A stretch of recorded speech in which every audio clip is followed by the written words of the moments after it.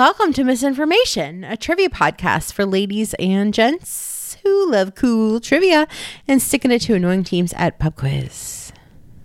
We're your hosts. I'm Lauren. And I'm Julia. Hey, Julia. Hi, Lauren. I will admit I kind of zoned out there for a second and couldn't remember my lines. Yeah, it happens. It happens even though we've done this apparently 193 times. Oh my gosh, so many times. You know, it's funny.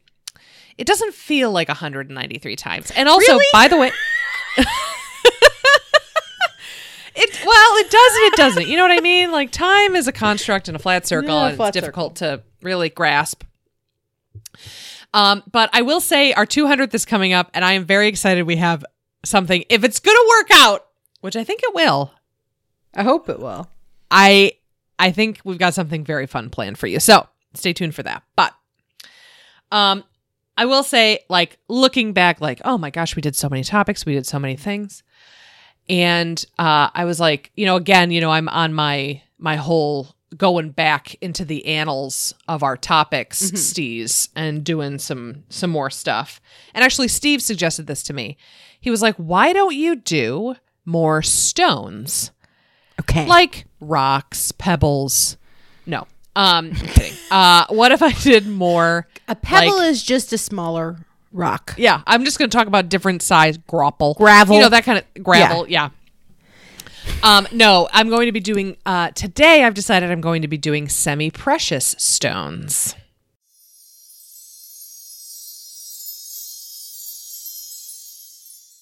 So if you remember, way back when, our episode number 31, Diamonds Are Forever. It's very good.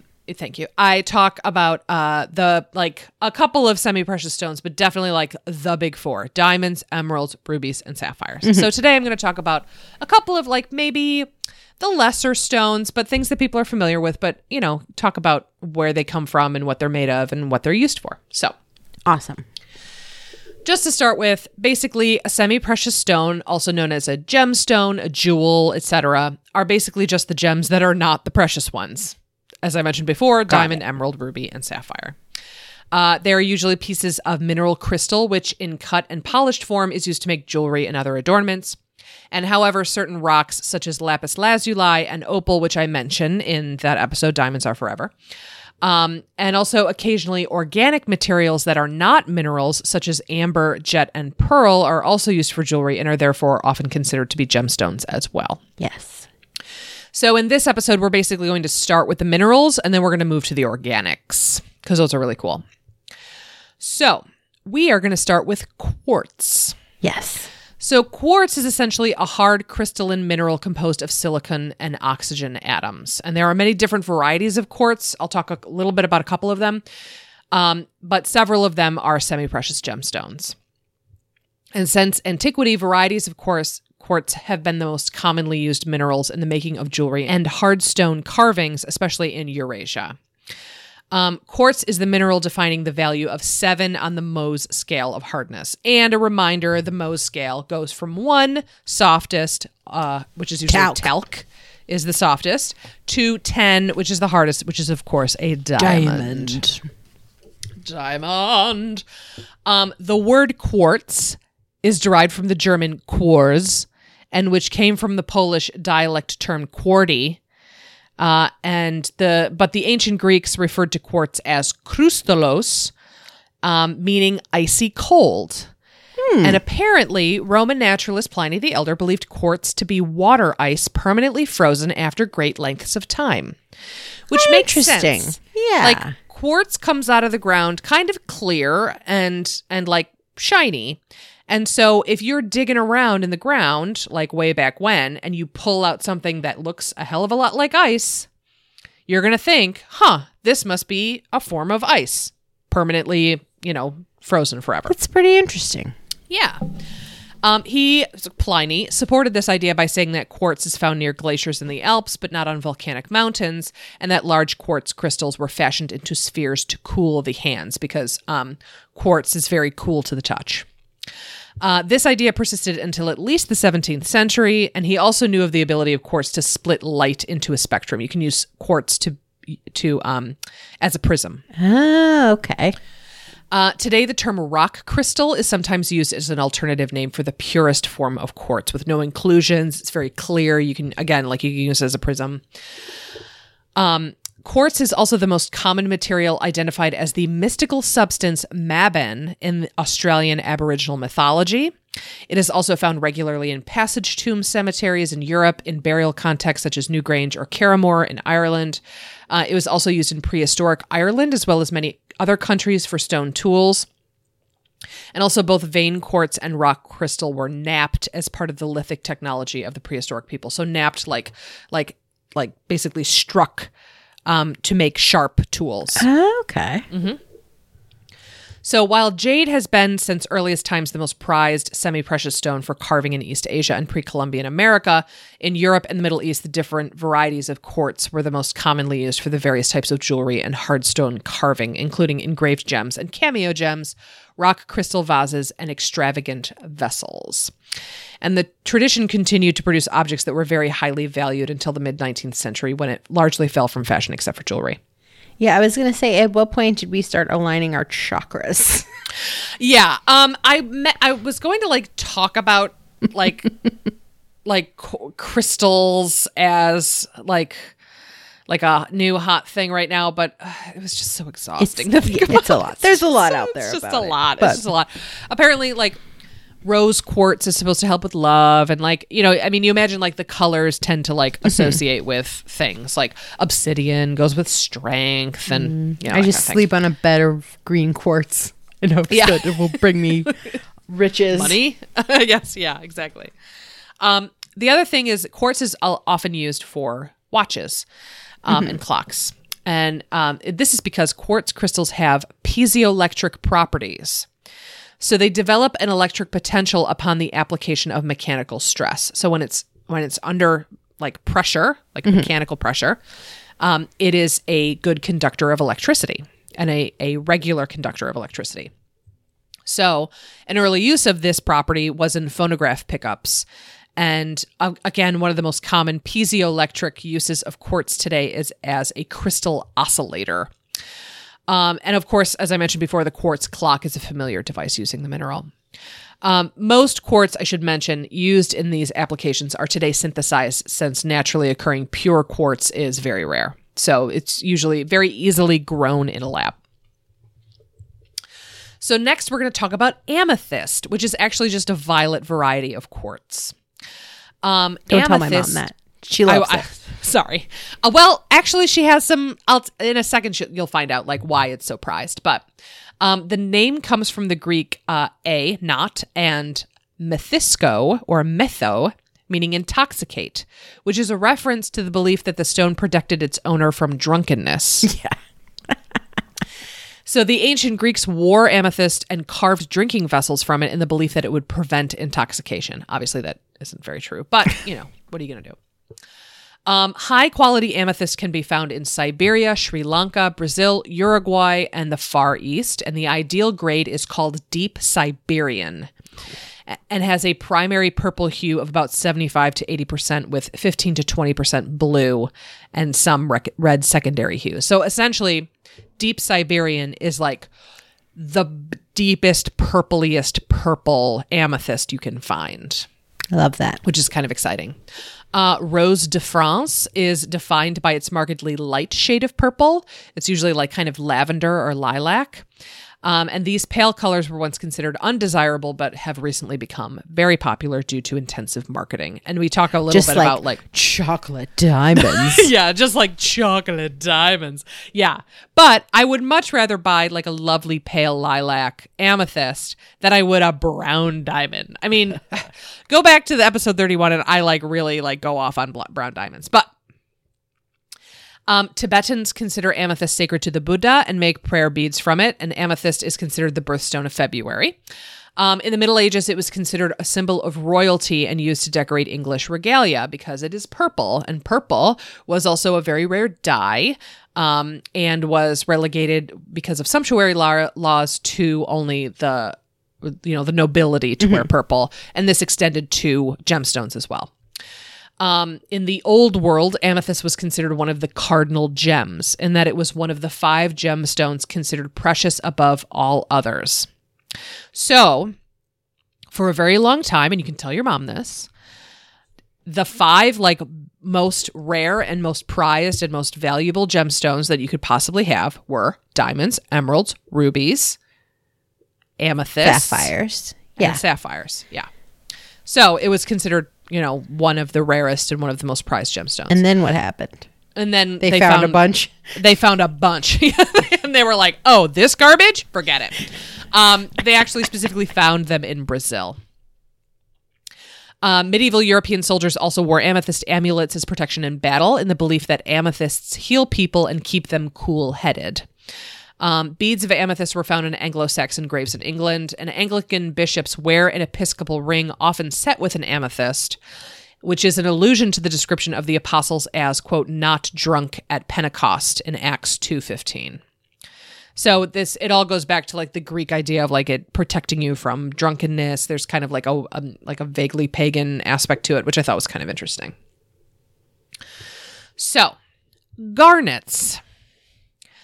Garnets are a group of silicate minerals that have been used since the Bronze Age as gemstones and abrasives.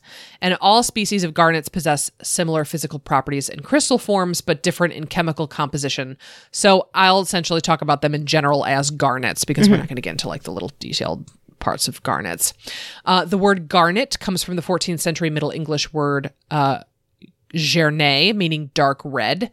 And this is possibly a reference to a pomegranate, whose seeds are similar in shape, size, and color to some garnet crystals. Yeah. Garnet species are found in every color, with the reddish shades are most common. Blue garnets are the rarest and were first reported in the 1990s, so they're fairly recent discovery. Garnets are also on the Mohs scale, around 6 to 7.5. So they're fairly hard. Pure crystals of garnet are still used as gemstones. The gemstone varieties occur in shades of green, red, yellow, and orange most commonly. And in the U.S., it's known as the birthstone for January. It is the state mineral of Connecticut. It is New York's gemstone. So the official gemstone of New York State is the state garnet. in which we reside. Yes, the state in which we reside. Is it commonly found here? I don't think so, but I don't think it seems very silly that you would call it your thing. I don't know. Maybe because it's red. I have no idea. Red, like the apple, Yeah, like an apple, which is the state fruit. I think. I mean, whatever. Who knows? The apple muffin is the state snack. So yeah, so it's probably right. Also, star garnet, which is a garnet with rutile asterisms. So we talk about asterisms in Diamonds Are Forever. So it looks like there's a beautiful star inside of it. That is the state gemstone of Idaho. So there you go. In Persia, this birth gem was considered a talisman from nature's forces like storm and lightning. And it was widely accepted that garnet could signal approaching danger by turning pale. Ooh. Yeah. Also, garnet sand is a good abrasive, and it's usually a common replacement for silica sand in sandblasting. And alluvial garnet grains, which are rounder and more suitable for such blasting treatments, are specifically used. Mixed with very high pressure water, garnet is used to cut steel and other materials in water jets. Also, garnet paper is favored by cabinet makers for finishing bare wood. And also garnet sand is also used for water filtration. So garnet sand seems to be used most often in industrial purposes and that kind of thing. I guess I wouldn't have thought about using semi-precious gemstones in that capacity, but yeah, I mean, corundum, so low-grade sapphires and rubies are often used for sandpaper. I could see for and that kind drill of thing. bits and stuff, but yeah, absolutely. I guess I didn't think of we're gonna sandblast this thing with beautiful garnets. It's gonna glitter so wonderfully. Yeah, sparkle like a diamond, like a garnet. Next, we'll move to turquoise. So turquoise is interesting because it isn't clear. It's opaque. And it's described as the surface of it naturally is described as waxy. And I never really thought about that as like a a finish of a stone, but it is like when you see raw turquoise, it looks waxy. It looks like you could like light a wick and it'd probably smell like, I don't know, the ocean or whatever. But turquoise is opaque. It's, blue to green. It is a mineral that is a hydrated phosphate of copper and aluminum. It's fairly rare. It's valuable in finer grades and has been prized as a gemstone and ornamental stone for thousands of years owing to its unique hue. Like most other opaque gems, turquoise has been devalued by the introduction onto the market of treatments, imitations, and synthetics. So it is very easy to find imitation or synthetic turquoise that looks very similar to real turquoise. So sometimes, like to a layman's eye, you can't really tell the difference between real turquoise and like synthesized turquoise, which kind of makes all turquoise look cheap. If you bought it at a truck stop. Yeah, off of the Pennsylvania Turnpike, it's probably not real. No, it's probably not real. It's also been known by many names. Again, Pliny the Elder, who wrote about a lot of stuff, he referred to the mineral as Kale from the ancient Greek word for it, and the Aztecs knew it as Chalchihuitl. And I apologize to all the Aztecs listening that I may have pronounced that wrong. The word turquoise dates to the 17th century and is derived from the French turquoise, meaning Turkish, because the mineral was first brought to Europe through Turkey from mines in the historic Khorasan of Iran, which is Persia. The finest of turquoise reaches a maximum Mohs hardness of just under 6 or slightly more than window glass. So it's not extraordinarily hard. So it's not like a hard-wearing mineral. Also, it was one of the first gems to be mined, and many historic sites have been depleted, though some are still working to this day. Most are worked by hand with little or no mechanization. However, turquoise is often recovered as a byproduct of larger scale copper mining operations, especially in the U.S., which makes sense because it is like made of copper. Yeah. Iran has been an important source of turquoise for at least 2,000 years, and in Iranian architecture, the blue turquoise was used to cover the domes of palaces because its intense blue color was also a symbol of heaven on earth. And also since at least the first dynasty, or 3000 BCE, in ancient Egypt, and possibly even before then, turquoise was used by Egyptians and was mined by them in the Sinai Peninsula. As you can imagine, and as I'm sure you know, the Southwest U.S. is a significant source of turquoise. Arizona, California, Colorado, New Mexico, and Nevada are or were especially rich in turquoise. The deposits of California and New Mexico were mined by pre-Columbian Native Americans using stone tools, some local and some from as far away as central Mexico. Cerrillos, New Mexico, is thought to be the location of the oldest mines. Prior to the 1920s, the state was the country's largest producer, and it is more or less exhausted today. Only one mine in California, located at Apache Canyon, operates at a commercial capacity today, and Arizona is currently the most important producer of turquoise by value. I would be remiss if we did not mention that there is one McDonald's in the world that doesn't have golden arches. It is Turquoise Arches in Sedona, Arizona. Wow. Is that because of the turquoise deposits there? Mm-hmm. Oh, that makes sense. To like fit in with the town's like aesthetic. Yep. Yeah. That makes sense. How do you know that? I don't know how I know that. I just wanted to point it out. No, that's great. Look, no, I'm certainly not. There's no critiques here. I just was curious. Oh, okay. Sedona is known for its amazing red rocks and stunning landscape. The city has many rules for buildings in Sedona. They don't want the buildings to change how beautiful the town is. And so when the McDonald's was being built in 1993, city officials thought that the bright golden M would intrude upon the beauty of their town. Instead, they made the arches turquoise that would blend in and not clash with the landscape, and McDonald's agreed with them. It is a unique tourist destination for those visiting Sedona. People love to take photos with the Blue Tone logo and post it on social media. There is nothing else different about this McDonald's. Everything is just like any other McDonald's, except it has turquoise arches. Interesting. So if you are ever driving through Sedona, make sure you stop at those turquoise arches and get a regular ass hamburger, because you're not getting anything different. No. Well, cool. That's interesting. No, I mean it. I mean, I know that's just my voice. No, it is. It's interesting. So the shades of turquoise comes in pastel, the deep blue. This obviously was very prized by a lot of cultures of antiquity. It has adorned the rulers of ancient Egypt, the Aztecs, and possibly other pre-Columbian Mesoamericans, Persia, Mesopotamia, the Indus Valley, and to some extent in ancient China since at least the Shang dynasty. Despite being one of the oldest gems, probably first introduced to Europe through Turkey with other Silk Road novelties, turquoise did not become as an ornamental stone in the West until the 14th century, following a decline in the Roman Catholic Church's influence, which allowed the use of turquoise in secular jewelry. So they kind of kept it to themselves until, that kind of stopped. A common belief shared by many of these civilizations held that turquoise possessed certain prophylactic qualities.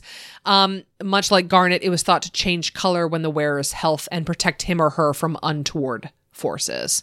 So it would change color if you were getting sick or there was danger afoot. But or whatever. They thought it would do that. Can you imagine what a 1970s mood ring would have been like to anybody in ancient times? That's what I'm going to bring back in my time machine to wherever I end up. I'll just have a box of those novelty mood rings with a smiley face or a peace sign on them.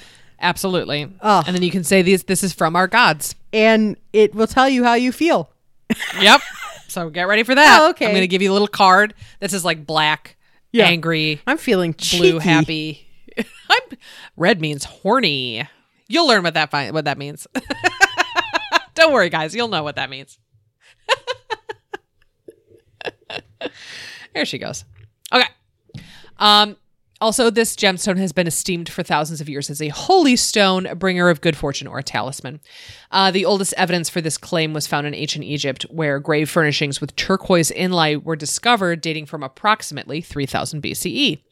In the ancient Persian Empire, the sky blue gemstones were worn round the neck or wrist as protection against unnatural death. And if they changed color, the wearer was thought to have reason to fear the approach of doom. Again, did anybody think that they did change color? I don't know. I mean, maybe if you're really looking at it, maybe you're waiting for it to happen. You're like, uh-oh, this looks a little bit darker, However, it has been discovered that turquoise can change color. What? But again, is not necessarily a sign of impending danger. It's caused by the light. It's caused by exposure to light. It's not necessarily because of impending danger. No, I mean, you never know. I mean, jury's out on that one, but it doesn't mean someone poisoned your stew. Maybe. Because it's caused by light or by chemical reaction brought about by cosmetics, dust, or the acidity of skin. So one could make the argument that if you have been poisoned and you are sweating acid and your turquoise bracelet changes color, doom is afoot. You know what I'm saying? I'm just saying it's possible.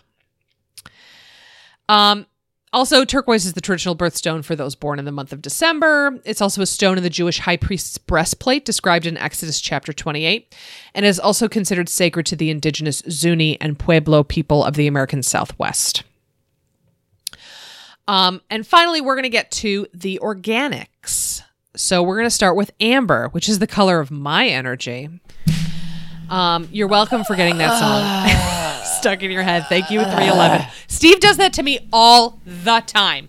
All the time. Anytime amber is mentioned, anytime he sees the color, he goes, and then he starts singing the song. I'm not going to sing it. I'm not going to do it. Well, you might as well have. I know. I'm sorry. It is the color of my energy, though. Okay.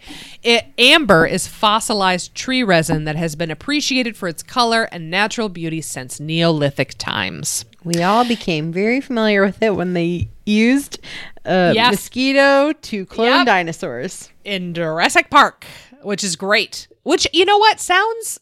I mean, I'm not an archaeologist, but that sounds real. I'm just saying. I thought you were going to say that you're not opposed to it. No, bring on the dinosaurs. I don't care. I'll lay in the street and let a T-Rex eat me. Who cares? Take one for science. Yeah. Yep. Amber is made into a variety of decorative objects. It's used in jewelry. It's also been used as a healing agent in folk medicine. There are 5 classes of amber defined on the basis of their chemical makeup. So because it originates as a soft, sticky tree resin, amber sometimes contains animal and plant material as inclusions, which are sometimes prized. Amber occurring in coal seams is called resinite. And the term ambrite is applied to that found specifically within New Zealand coal seams. Most amber has a hardness between 2 and 2.5 on the Mohs scale. So it is, as you can imagine, very soft. The English word amber derives from Arabic anbar. The word was adopted in Middle English in the 14th century as referring to what is now known as ambergris, or ambergris, or gray amber, which was a solid waxy substance derived from the sperm whale. So the two substances known as yellow amber and gray amber conceivably became associated with or confused because they were both found washed up on beaches pretty frequently. Ambergris is less dense than water and floats, while amber is too dense to float, although it is less dense than stone. So the classical name for amber, which is the Latin electrum and the ancient Greek electron, are connected to a term meaning beaming sun, because according to myth, when Phaeton, son of Helios, was killed, his mourning sisters became poplar trees and their trees became electron, or amber. The word electron gave rise to the words electric, electricity, and their relatives because of amber's ability to bear a charge of static electricity. Okay. So you could get a shock from amber. Mm-hmm. Amber has a long history of use in China, with the first written record from about 200 BC. Early in the 19th century, the first reports of amber found in North America came from discoveries in New Jersey, which, all right. Okay. The oldest amber recovered dates to the Upper Carboniferous period, which is 320 million years ago. All the people in New Jersey are like, yeah, amber, baby, that's us. Yeah. New Jersey Left strong. turns only. Yeah. You Jug handles, baby. Pump our gas. Amber. I don't pump my own gas. Puh. Amber. I named my daughter that. Amber has been used since prehistory in the manufacture of jewelry and ornaments, as I mentioned, also in folk medicine. It has been used in jewelry since the Stone Age, from 13,000 years ago. Amber ornaments have been found in Mycenaean tombs and elsewhere across Europe, and to this day it's used in the manufacture of smoking and glass-blowing mouthpieces. Amber's place in culture and tradition lends its tourism value. The Palanga Amber Museum in Lithuania is dedicated to the fossilized resin. So amber has been used in folk medicine for its purported healing properties, and amber and extracts were used from the time of Hippocrates in ancient Greece for a wide variety of treatments through the Middle Ages and up until the early 20th century. Traditional Chinese medicine uses amber to tranquilize the mind. And amber necklaces are a traditional European remedy for colic or teething pain due to the purported analgesic properties of succinic acid, although there is no evidence that this is an effective remedy or delivery method. You might see mommy bloggers or Instagram moms use amber necklaces on their toddlers. And the American Association of Pediatrics does not recommend using amber necklaces. Literally just about to say that. The American Academy of Pediatrics and the FDA have warned strongly against their use, as they present both a choking and a strangulation hazard. Mm-hmm. So please do not give your child an amber necklace to munch on. There are plenty of other things that your child can safely, stimulate their gums. In ancient China, it was customary to burn amber during large festivals. And if amber is heated under the right conditions, oil of amber is produced. And in past times, this was combined carefully with nitric acid to create artificial musk, or a resin with a peculiar musky odor. Although when burned, amber does give off a characteristic kind of pine wood fragrance. Mm-hmm. Modern products such as perfume do not normally use actual amber due to the fact that the fossilized amber produces very little scent. So you've seen, you've gone into Bath and Body Works and been like, Amber Woods, or you've turned over a perfume or you've gotten one of those little perfume samples with notes of vanilla, purple orchid, and amber. And these it isn't actually amber, the stone, that is used in this. In perfumery, specifically, scents referred to as amber are often created and patented to emulate the opulent visual golden warmth of amber, the stone. Hey, it works. Yeah, hey, as soon as I see Amber Woods, I'm like, get my nose in there. I need it. I love a warm, smoky scent. The scent of amber was originally derived from emulating the scent of ambergris and or the plant resin labdanum. But due to the endangered species status of the sperm whale, the scent of amber is now largely derived from labdanum. The term amber is usually used to describe a scent that is warm, musky, rich, and honey-like, and also somewhat earthy. It can be synthetically created or derived from natural resins. So that's where you get like the amber scent quality. It's more of like what you would imagine amber would smell like, I guess. That's what that smell is. They also add like vanilla to it as well to kind of give it like a, kind of a gourmand. That's the perfume term, gourmand smell. And finally, we're going to talk about Jet. Are you not going to talk about my favorite room that disappeared? What? Favorite room that disappeared? Oh yeah, the amber room. The amber room. No. Don't worry. I pulled up some info because I wanted to make sure that we covered this. No, go ahead. You know what? While we're on amber, talk about it, please. Yeah. So I think in my episode on the 7 Wonders of the World, I did a quiz on like things that have been considered the 8th Wonders of the World. And this was one of them. So the amber room was a room that was decorated in amber panels that were backed with gold leaf and mirrors that was located in the Catherine Palace near St. Petersburg. So it was constructed in the 18th century in Prussia, and the room was dismantled and eventually disappeared during World War II. And because of the time that it was around, there are photographs of it, so we do know what it looked like. It was intended in 1701 for the Charlottenburg Palace in Berlin, Prussia, but was eventually installed at a different palace. Designed by German Baroque sculptor Andreas Schulter and Danish amber craftsman Gottfried Wolfram. They worked until 1707, and then some other amber masters took over. It was given by the Prussian king, Frederick William I, to his ally, Tsar Peter the Great of the Russian Empire, and the room was installed in the Catherine Palace. It covered more than 55 square meters, that's 590 square feet, and contained over 6 tons or 13,000 pounds of amber. It was a priceless piece of art with extraordinary architectural features like gilding, carvings, amber panels, gold leaf, gemstones, and mirrors, all highlighted by candlelight. Beautiful. It like the photos that you've seen, like that people have colorized of what it looked like. It's incredible.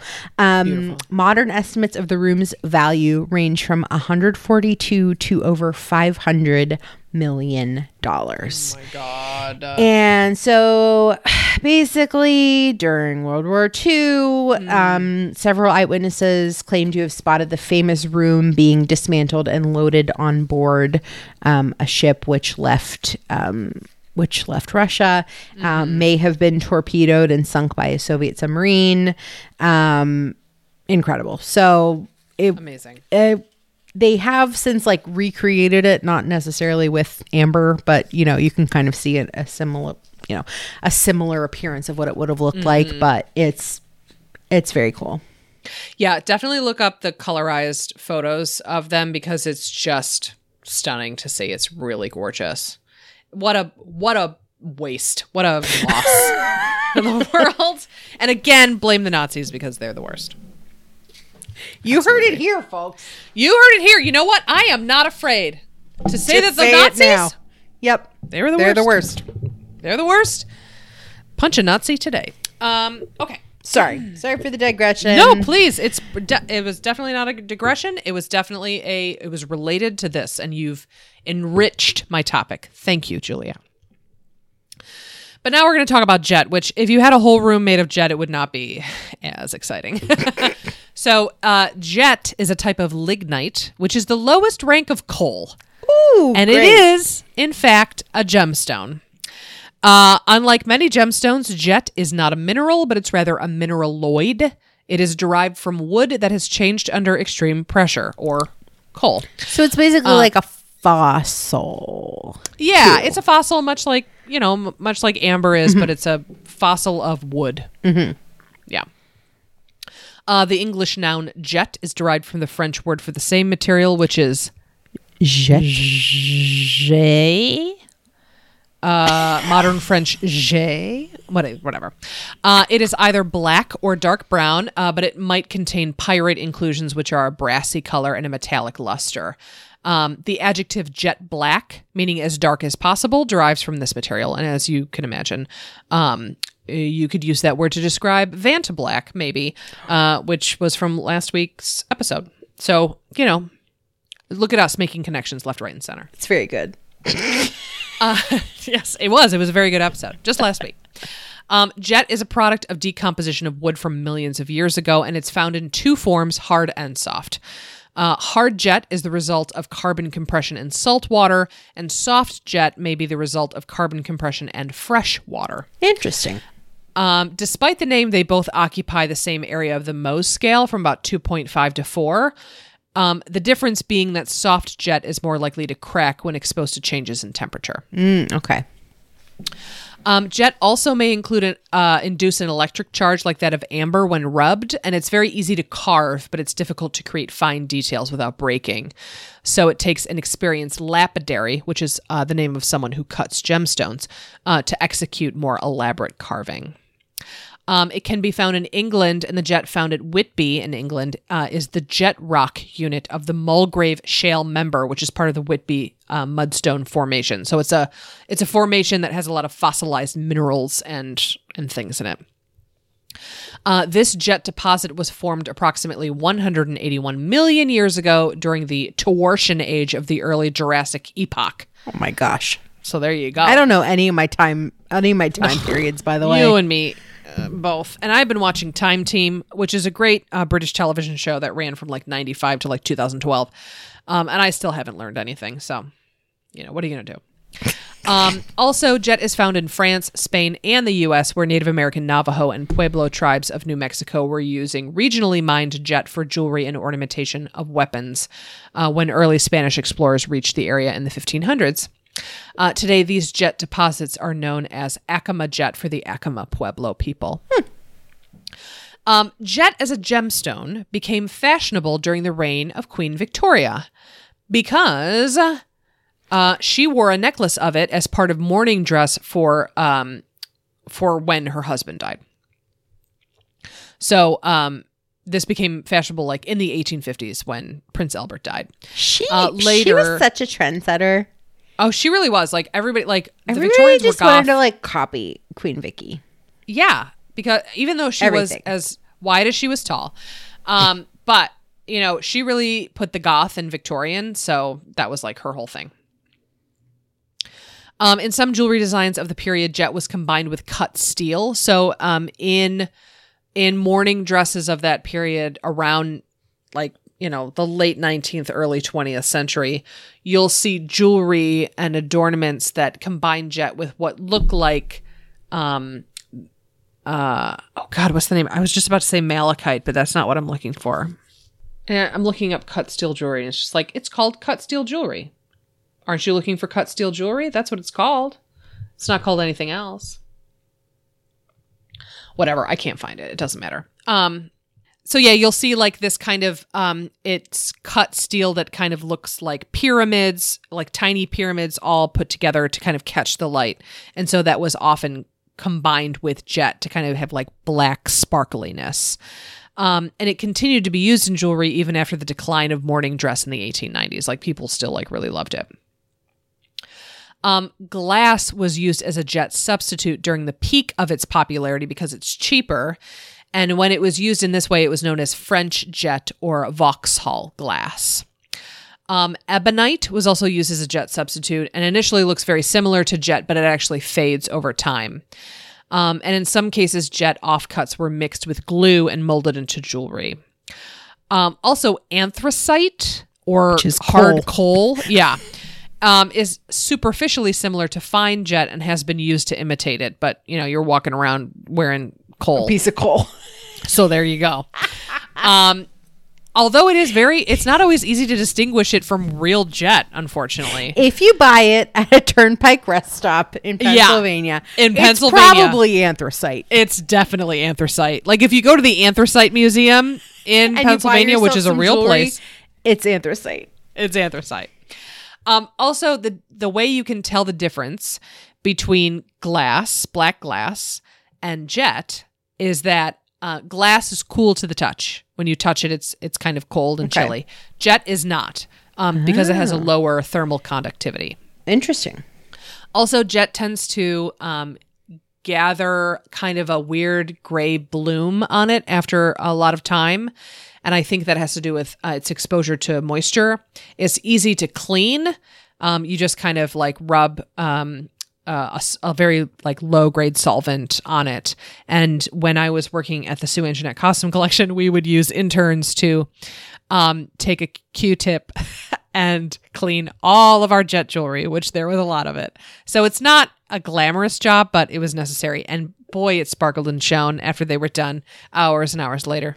I always think of Jet as like a very retro jewelry. Yeah. Like that somebody in the 50s would have worn some Jet earrings. Yes. It also came back in the early 90s to a certain extent because everything Victorian was kind of big in the 90s, like Victorian, kind of Victorian-esque dressing. Definitely like Victorian interior design was very big. So Jet kind of came back. Like you think about those chokers, like 90s chokers, yes, like black with Jet. Yeah. With the now velvet, it's all coming back. And then like a little bit of lace. And then like the little like cameo pendant. Like a cameo or a drop. Yeah. Yeah, that was a very big. So yeah, Jet is cool, but it is essentially coal. And, I talk about this in the Diamonds Are Forever episode, but like diamonds are actually very common, but because of demand and because it's like diamonds are forever and like, don't you want to buy a diamond and De Beers and that whole thing. Frost yourselves. Yeah, frost yourself. Oh my God, I haven't thought about that in a long time. Yeah, it's just we've all agreed. We all agree this is worth something because someone made it pretty. Like so art. This is worth exactly like art. Again, taking it back to last week's episode. Look at us making connections. By the way, every single time that you've said Jet, I've gone woo in my head. So there you go. See, I put two songs in your head. Two terrible songs in my head. Thank you. I'm so sorry. So my quiz today, because we talk about, semi-precious stones, things, and amethyst specifically. Yours is also about professional football teams. It is. It's about professional. It's about professional sports teams that have, no. It's actually, this is a quiz on things that used to be rare. Awesome. Question number 1. These delicious snacks in the 17th century were regarded as signs of holiness and made exclusively by monks, and were so revered that royal couples used them in their wedding ceremonies. What is this now common snack which you might eat now with a beer and some mustard, or maybe dipping cheese? Question number 2. This common seasoning was once one of the most important commodities in the world, partially because of its rarity and also because of demand. Brought into Europe along the Silk Road from Kerala in South India, the spice was so prized that traders in Venice and Genoa could essentially charge whatever they wanted. Don't push it and guess what I'm talking about. Question number 3. This super abundant element is today used in everything from cars to cans, but once upon a time, specifically in the 19th century, it was so valuable that the U.S. government wanted to cover the nation's greatest monuments in it. What is this shiny but boring element? Question number 4. Books were once extremely rare and prized by many of the world's most powerful monarchs. Ptolemy III of Egypt, for example, was super into keeping copies of the world's greatest texts. Where did he keep these books? A place whose story has a very unhappy ending. Question number 5. Talking about spice again. This Thanksgiving-related spice was once worth more than gold in the 1300s, and some European countries even went to war over it. An aromatic spice with mild hallucinogenic effects, today you could pick it up for about $1.50 an ounce. What is this spice? Question number 6. This mineral is essential for human survival, so of course people go crazy for it when there's a shortage. In fact, in the Civil War, Union troops made sure to attack the South's few inland production facilities of it. It was also used to preserve rations, tan leather, and dye clothes. What is this mineral? Question number 7. This fragrant plant with a delicious fruit was first cultivated by the Maya and therefore was imported to Europe starting in the 16th century. As you can imagine, the Italians and the Spanish immediately took to it, but it took Northern Europe a little while to get used to, since it's in the nightshade family. What is this now common food? Question number 8. Taking a bit of a turn here, Peruvians used this for fertilizer for generations, until Europe got a hold of it in the late 19th century and created an absolute boom for the stuff. At its height, it dominated politics in the 19th century unlike any substance since. President Millard Fillmore dedicated his first State of the Union address to promising to bring prices of it down. In 1856, Congress passed a law allowing American citizens to claim islands rich with it for the U.S., no matter where in the world they were. What am I talking about? Question number 9. This alloy of iron was once extremely time-consuming and difficult to make, but thanks to a guy named Henry Bessemer, it is now a lot easier and cheaper to produce. What is this metal that is used in everything from blades to bridges? And finally, question number 10. This material was prized by the Romans, who perfected their technique using quartz sand and made everything from drinking vessels to medallions out of it. Many museums have excellent examples of these objects, and Roman versions of this material tend to have beautiful iridescence. What is this material? We'll give you a minute to think about it, and we'll be right back with your answers. You're a rich girl, and you're going too far, 'cause you know it don't matter anyway. Well, you can rely on the old man's money. You can rely on the old man's money. It's a bitch girl, but you're gone too far, 'cause you know it don't matter anyway. Well, you can say money, but it won't get you too far, get you too far. And don't you know, don't you know?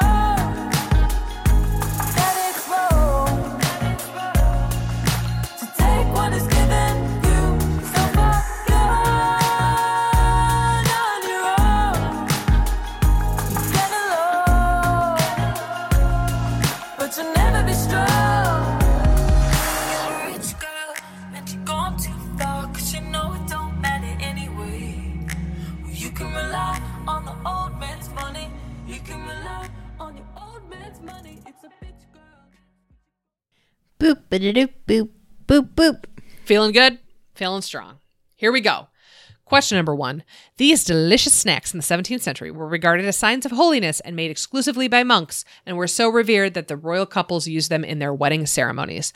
What is this now common snack, which you might now eat with a beer and some mustard, or maybe dipping cheese? That's a pretzel. That's a pretzel.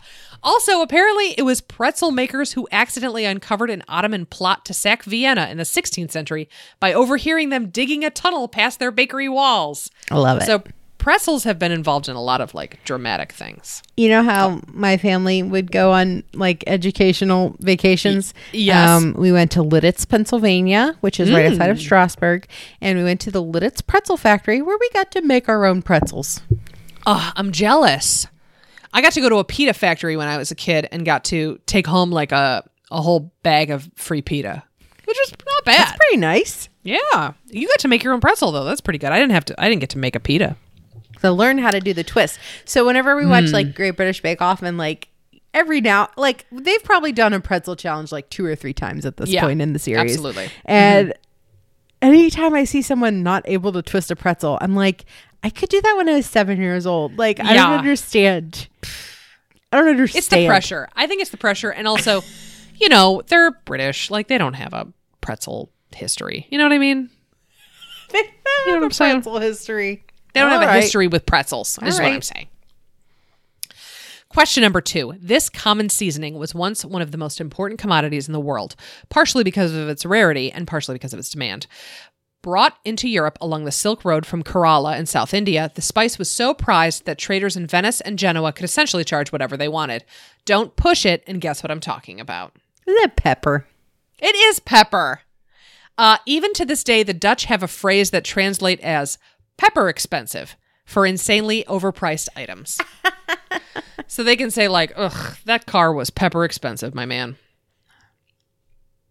Okay, question number 3. This superabundant element is today used in everything from cars to cans. But once upon a time, specifically the 19th century, it was so valuable that the U.S. government wanted to cover the nation's greatest monuments in it. What is this shiny but boring element? I was actually going to bring this up while you were talking in your episode. Oh, thank God you didn't. Glad I didn't. It's aluminium. Yes, it's aluminum.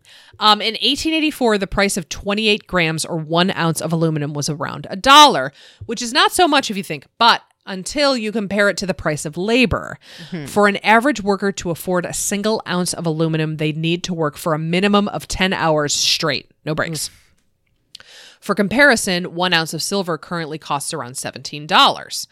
So even on minimum wage in 2016, you can make that much in slightly over 2 hours. So it was expensive. And then they figured out how to make it super easy. And then they were like, oh, this is nothing. And now we can cover our food in it. Throw it away. Now we go, ew, ugh. This touched my lasagna once. Out. out with the garbage. Question number 4. Books were once extremely rare and prized by many of the world's most powerful monarchs.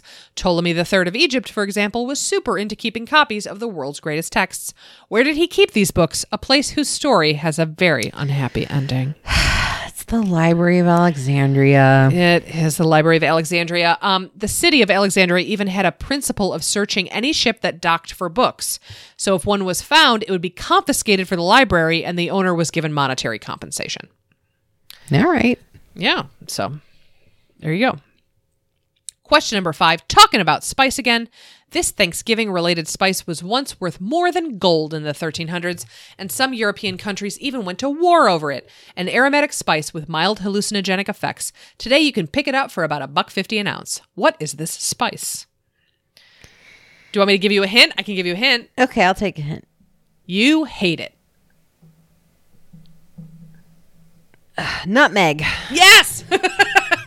Yes. In the 1600s, the nutmeg-rich island of Run in Indonesia became the most valuable piece of real estate on Earth. Wow. The British and Dutch wound up going to war over this 2-mile or 3-kilometer scrap of land. The only reason they didn't wind up wiping each other out is because the Dutch agreed to swap Manhattan for it. And the rest, as they say, is history. So because of nutmeg, we're here. We're here. Wow. Yeah. Question number 6. This mineral is essential for human survival, so of course people go crazy for it when there's a shortage. In fact, in the Civil War, Union troops made sure to attack the South's few inland production facilities of it. It was used to preserve rations, tan leather, and dye clothes. What is this mineral? Salt? Yes, it's salt. Okay, great. So taking down salt production was thought to be crucial to winning the war. Mm-hmm. And Jefferson Davis actually granted a waiver on military service to anyone who would head out to the coast and work in salt production, which was making it one of the few effective ways in the South to dodge the draft. Interesting. I'll work salt mines if I don't have to fight for the South.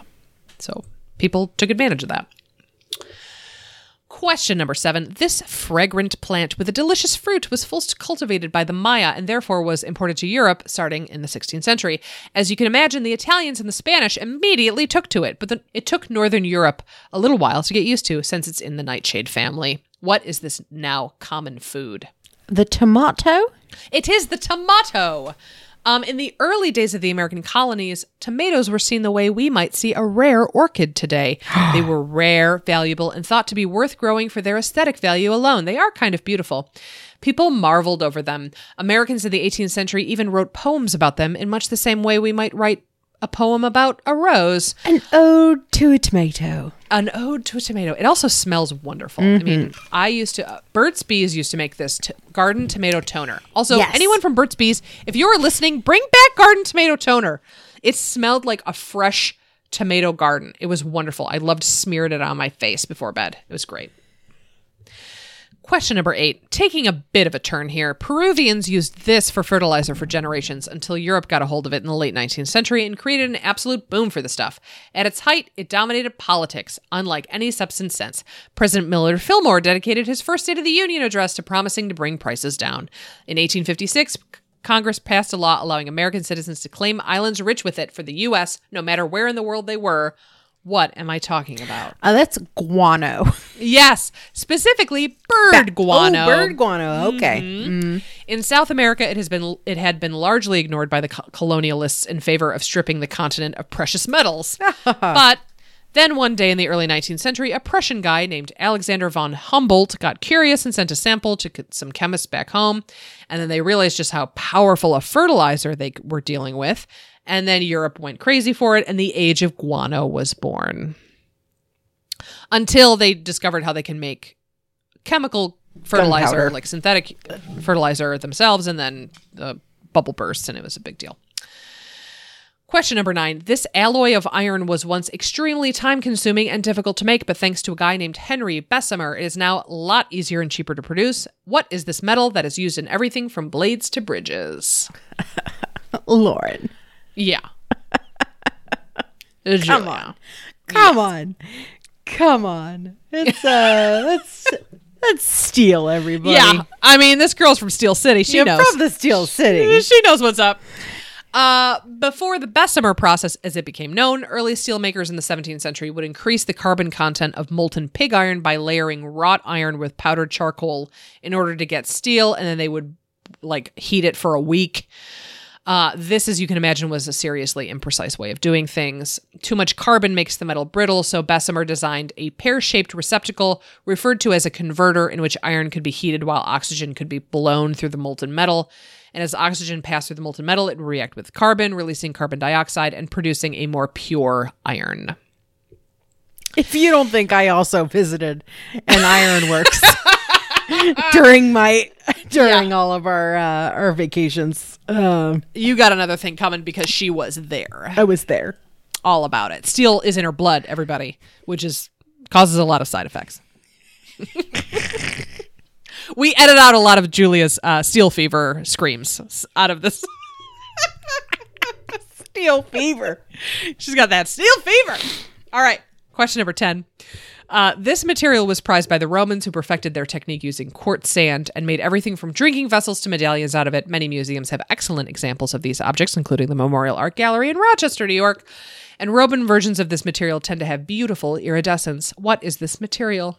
Is this glass? It is glass. If you'd like to learn more about glass and glass making, check out our episode number 20, Heart of Glass. It's okay. Just kidding. Just kidding. I was trying to mix it up a little. No, that's good. I think it's important to keep ourselves on our toes. I don't want people to think that we're just we just have a button where we just No. tired of talking. We just hit that. It's very good button. you get a fresh, it's very good every time, guaranteed. So that was a little bit about semi-precious stones and rare things that used to be rare, things are common now. So I love it. There you go. Yeah. Excellent job. Speaking of rare, do you like video games? Video games first are of all, there are rare extremely video rare. games, and then Rare is also a video game studio. Oh, right. Oh, anyway. I didn't know that. Anyway, so if you like us and you want to see us on your computer screens on Thursday, April 22nd at 7 p.m. Eastern, Lauren and I will be co-hosting a virtual trivia night event for the Strong Museum leading up to the World Video Game Hall of Fame induction for the 2021 class at the beginning of May. So that night we're going to be doing video game trivia asterisk for non-video gamers. So even if you don't think you know a lot about video games, don't worry. Every question will also have a clue for you to get to the correct answer, even if you have not memorized the entire back catalog of Nintendo or Sega or whoever. Yeah, and frankly, you're going to have me sitting there, your representative, on screen as someone who knows literally nothing about video games. So, I mean, if I'll be playing along with you, sort of. I'll have the answers in front of me. But if I would have volunteered for this anyway, because I think you'll be able to get to the answer through a different path.